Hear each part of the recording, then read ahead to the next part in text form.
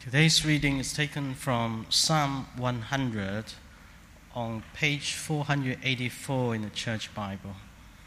Psalm 100. Shout for joy to the Lord, all the earth. Worship the Lord with gladness. Come before him with joyful songs. Know that the Lord is God. It is he who made us, and we are his. We are his people, the sheep of his pasture. Enter his gates with thanksgiving and his courts with praise. Give thanks to him and praise his name. For the Lord is good, and his love endures forever. His faithfulness continues through all generations. This is the word of the Lord. Thank you, Lixie. If you don't have a Bible with you, there are church Bibles at the back, I hope. And you can grab one. And if you can turn to page 484 and Psalm 100, that would be great. And we're doing these summer series right now, going through different Psalms. But let's pray that God will speak to us through this passage. Let's pray. Lord, we thank you so much for your word that rebukes us and corrects us and encourages us and teaches us. And Lord, we pray that your word will do all of that. But Lord, we pray that you would shape our hearts, not just our minds, but shape our hearts, that we might be people who worship you with our lips and with our lives. We pray these things in Jesus' name. Amen.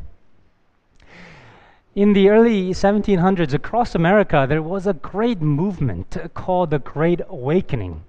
It was when thousands and thousands of people were converted as they were deeply convicted of their sins and need for salvation. Many people came to Jesus, and institutions like Princeton and Dartmouth College actually rose about because they wanted to educate the many, many people who have become Christians and also train the ministers around that time, as there was a great influx of number of Christians at that time. But it had its critics because as people were converted, they displayed some of the things that people actually found distasteful. Some people are falling on the ground and shrieking and screaming, crying out loud, and it seemed like excesses of emotions. And many ministers from the pulpit denounced all those things that seemed like excesses. At that time, Jonathan Edwards was a minister in New England, and many of you might not know who Jonathan Edwards is, but he's the most famous American theologian, the most famous theologian that America has produced. Across America, in high school time, I read it as part of my education. Students are made to read one of his sermons called "Sinners in the Angry Hands of God," and as the title suggests, he's seen as puritanical, strict. And you can imagine then how Edward might have reacted to those who were falling and foaming and whatever. But whatever you think that he might have said, actually, that's not what he said. He didn't defend the excesses, but he wrote that genuine experience of God should touch our hearts and move our lips. If it doesn't engage our hearts fully, he says actually it's not the movement of God. This is what he wrote. The things of religion are so great that there can be no suitableness in the exercise of our hearts to their nature and importance unless they be lively and powerful. In nothing in vigor and the acting of our inclinations so requisite as in religion, and in nothing is lukewarmness so odious. He says in the things of God, our responses must be lively and powerful. It must be in this vigor. And lukewarm response is not an option of responding to God. Applied hand clap. That's no way to respond to meeting God, the Maker, our King. If God showed up, he would sweep our hearts and move our lips. So we read, shout for joy to the Lord, all the earth. Worship the Lord with gladness. Come before him with joyful songs. I read that quietly, but look what he says. Shout for joy, all of the earth. Worship the Lord with gladness. Come before him with joyful songs. Shout for joy. Literally, it's make joyful noises. Make joyful noises. Worship him like you mean it. We are to do it with gladness. I'm sure if you have kids, you've said things like this: apologize to your sister. And the kid goes, I'm sorry. And he goes, no, say it like you mean it. Right? This is what he's saying. Worship the Lord with gladness. Because motivation is everything, isn't it? If you're married and your husband brought you this beautiful bouquet of flowers for your birthday, and you asked, oh, you didn't have to, why did you do it?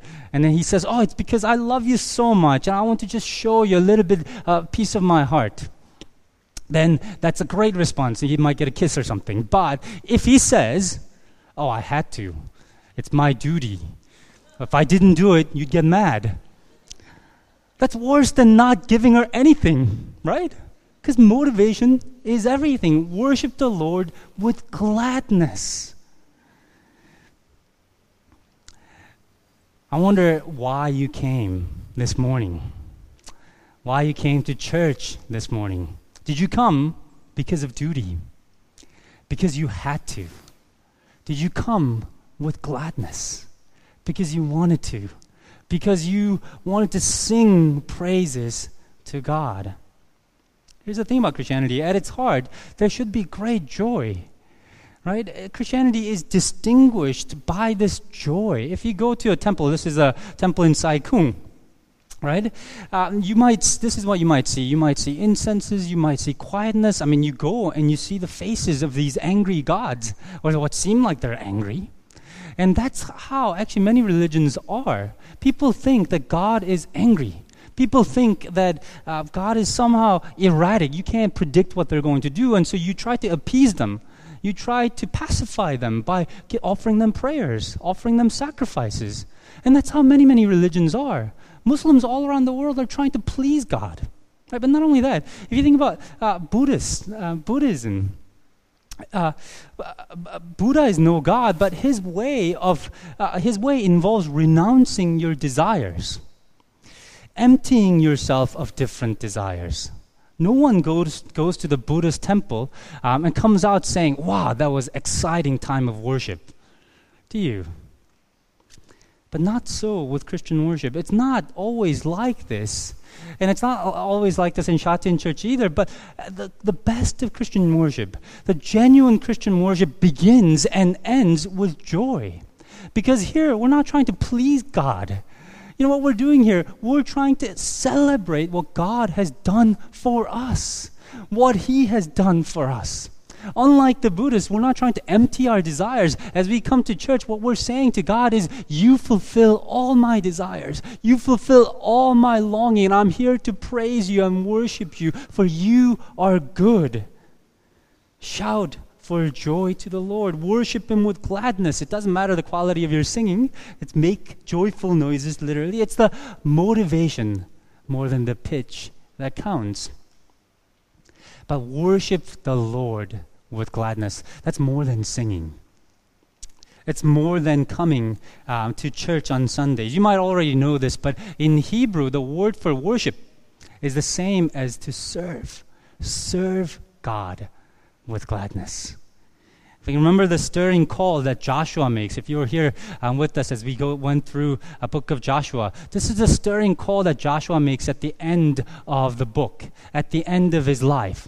Remember? He says, now fear the Lord and serve Him, or worship Him.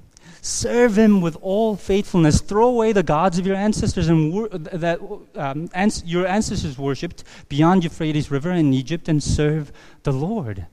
And remember, at the end of it, at the end of the call, he says, it doesn't matter what you'll do.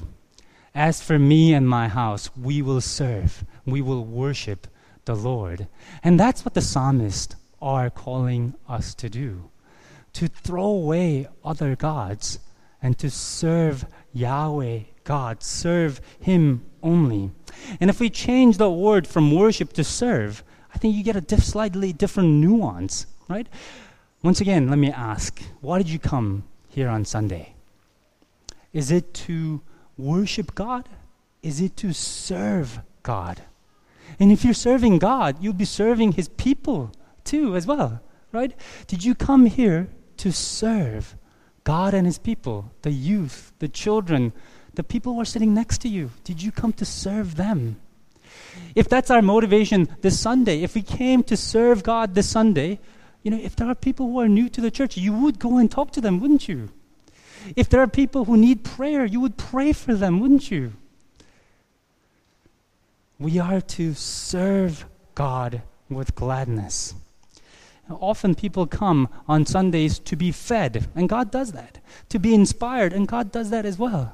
But at the heart of it, right, I hope our worship to God is not about ourselves, but about God, about serving Him. And what difference that would make as we go out, not just on Sundays, to our workplaces tomorrow, throughout the week. What difference that would make if we didn't use our job just to gain money, to use it to serve me. But what if we went to our job to serve God there, to work there with all our hearts as working for the Lord?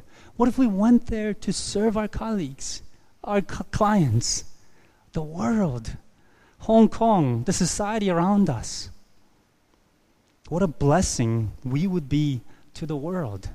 And that's all we are to do, serve the Lord with gladness, not just on Sundays, but with our lives.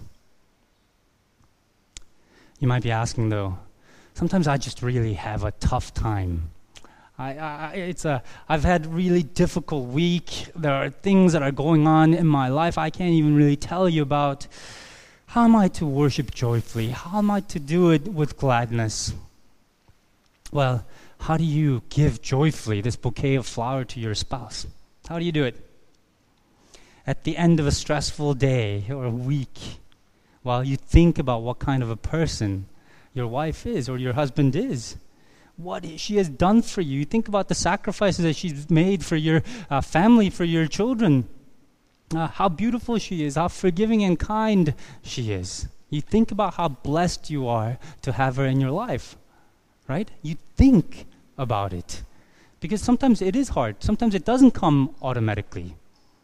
And so when verse 3 says, know that He is God, that's what He's saying.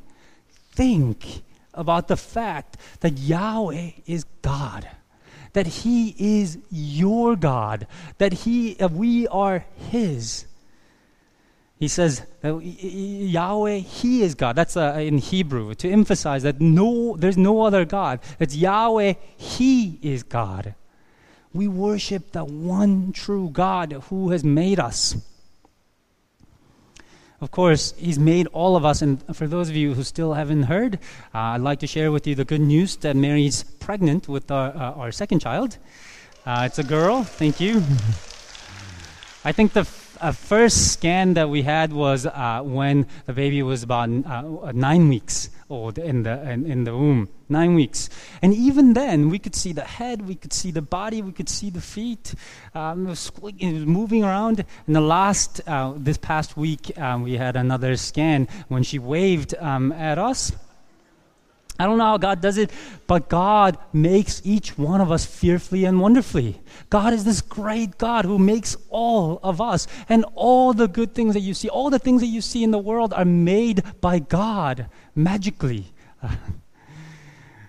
So as His creatures, we are to worship Him. But actually, this psalm is even more than that. It's not just saying that, look, He has made us and so you worship Him. You see the specificity here. It's He is our God. He has made us. We are His. We belong to Him. It's about our relationship with that God and what God has done to make us His. You know, what He's saying in verse 3 is, think about what God has done for Israel. That's what He's saying. You know how God called Abraham and made this great promise and said, I'm going to make you into a great nation. That's what He's saying. Think about that. He has made us. He delivered us out of Egypt. He led us through the paths in the wilderness. That's the Exodus language, the sheep of His pasture, how God shepherded us through the wilderness. and how God then granted that land in the land of Canaan. And God made us, he's saying. So praise him and worship him. It's ultimately about our relationship with God. And think of then how much he has done for us, the church. What he has done to make us his. I am his because Christ has redeemed me by his blood. Think of what he has done. Think of the relationship that he has forged with each one of us and with the church. He is our God and we are his. A couple weeks ago, Toy Story 4 came up. And if you're a Toy Story fan, this isn't getting the best review, unfortunately. But the first 3 were amazing. They were great stories. And there's deep theology in Toy Story 2. If you think about what Toy Story franchise 1 to 3 was about, it was about the relationship between Andy the maker, the toy owner, and the relationship with Andy and the toys. Right? At the bottom of each one of the toys is written Andy, because they're Andys. And when the toys are played by Andy, the toys feel most happy. This is what they long for, to be played by Andy, to be in relationship with Andy. They feel most fulfilled and happy when they're in that relationship. Remember in Toy Story 1, Buzz Lightyear, he didn't believe that he was a toy. He wanted to be more than Andy's toy. He wanted to be a superhero. He wanted to be Buzz Lightyear. And when he found out that he's just a toy, he's Andy's toy, he's dejected, he's disappointed. He doesn't want to live anymore until Woody teaches him how wonderful Andy is. How wonderful it is to be in relationship with him, to be played by him, to be loved by him. In the second Toy Story, the theme is the same. There is a song that captures this so beautifully. It goes, when somebody loved me, everything is beautiful. Every hour we spent together lives in my heart. When she loved me. It's about this wonder. Oh, thank you. Wow. You're very clap happy today. Thank you. But you hear that when somebody loved me, everything was beautiful. It says when she was in relationship with her maker, everything was beautiful. And you see, we're more than toys, but we are made to be in relationship with God. We are made to be loved by God, to be in relationship with God, to be enjoyed by God, and to enjoy him. That's why we find this great joy in knowing this God, to be in relationship with God, because we know that this God is God who loves us. When we sinned and we severed our relationship, God sent his Son to die for us. And to be in relationship with him means being loved by this great God who gives himself to each one of us. Our hearts are prone to worship something. You're going to worship something. But unless you worship God, this wonderful God, it's always going to be, in C.S. Lewis's words, mud pies. When infinite ocean of joy is offered to you, to each one of us.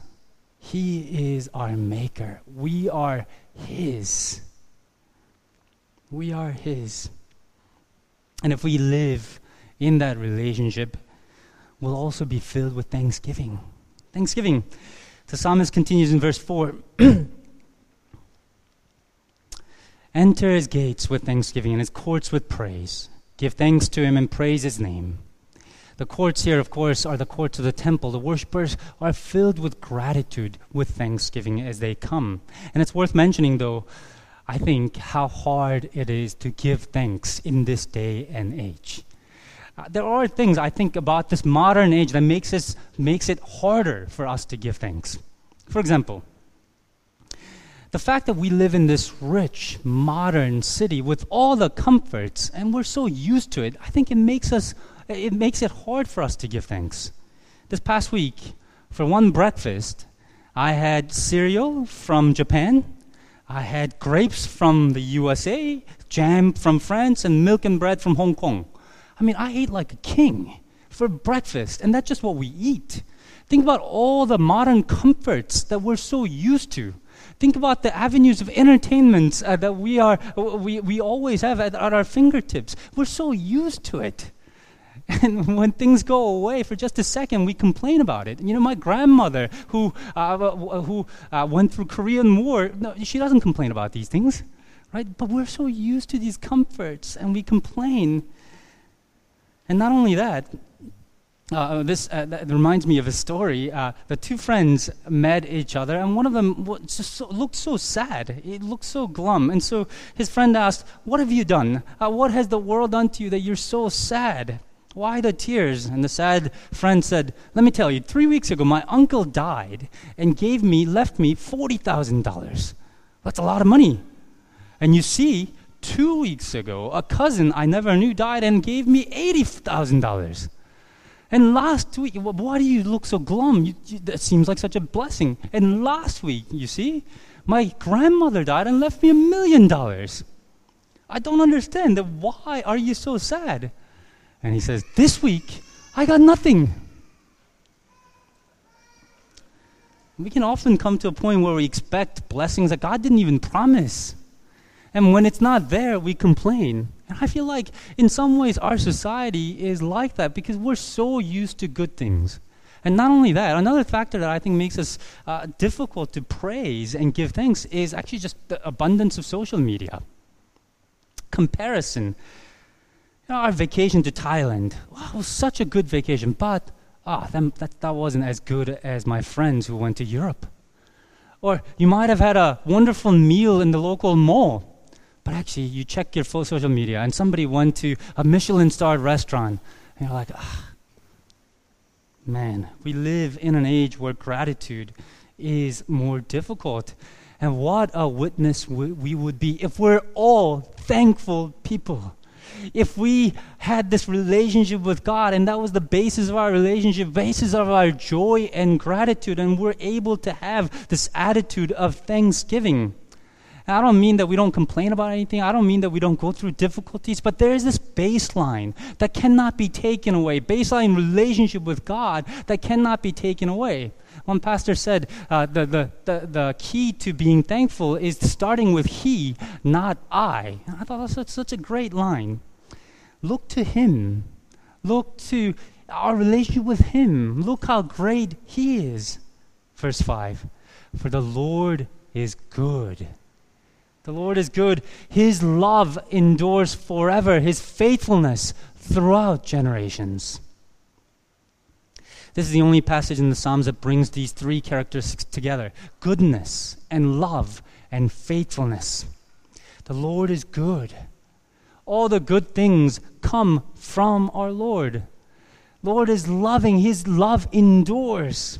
It's that covenantal love, hesed love, that faithful love. And he does not change. He's faithful. His faithfulness continues throughout generations. Our church is one that's multi-generational. I'm really thankful for that. Our oldest are in the 70s. Our youngest are being born. God has been faithful to the oldest generations. God has been faithful to us. God will be faithful to our youngest, and he will throughout the generations. The Lord is good. His love endures forever. His faithfulness continues. And if you have any doubt, look to Jesus. Look to Jesus. Lord is good. We know that the Lord is good in Jesus. We know that his love endures because he endured the humiliation of the cross. We know that he's faithful because we know the lengths to which he went to be faithful to us. And what kept him on the cross will keep us for eternity. So as we close, as we reflect on this psalm, could we just go back and review? Could we take a moment to examine our hearts? What motivated you to come today? Can we examine our hearts and ask God to transform it to gladness? Could we ask God for us to come not for ourselves, but to serve him, to worship him and his people, not just today, but as we return back to our workplaces and our homes? And can we take a moment to reflect on the amazing fact that we are His? Can we reflect on what He has done to make us His? And can we thank Him? And can we commit to thank Him, not just today, but when you return and you're crammed into the busy MTR on your way to work and things are not going well, can we look to Him? Can we commit to look to Him and give thanks? Why don't I just ask you to do that? Let's review these three things for just 3 minutes on our own in silence before the music team comes to lead us in the next song. Let's pray.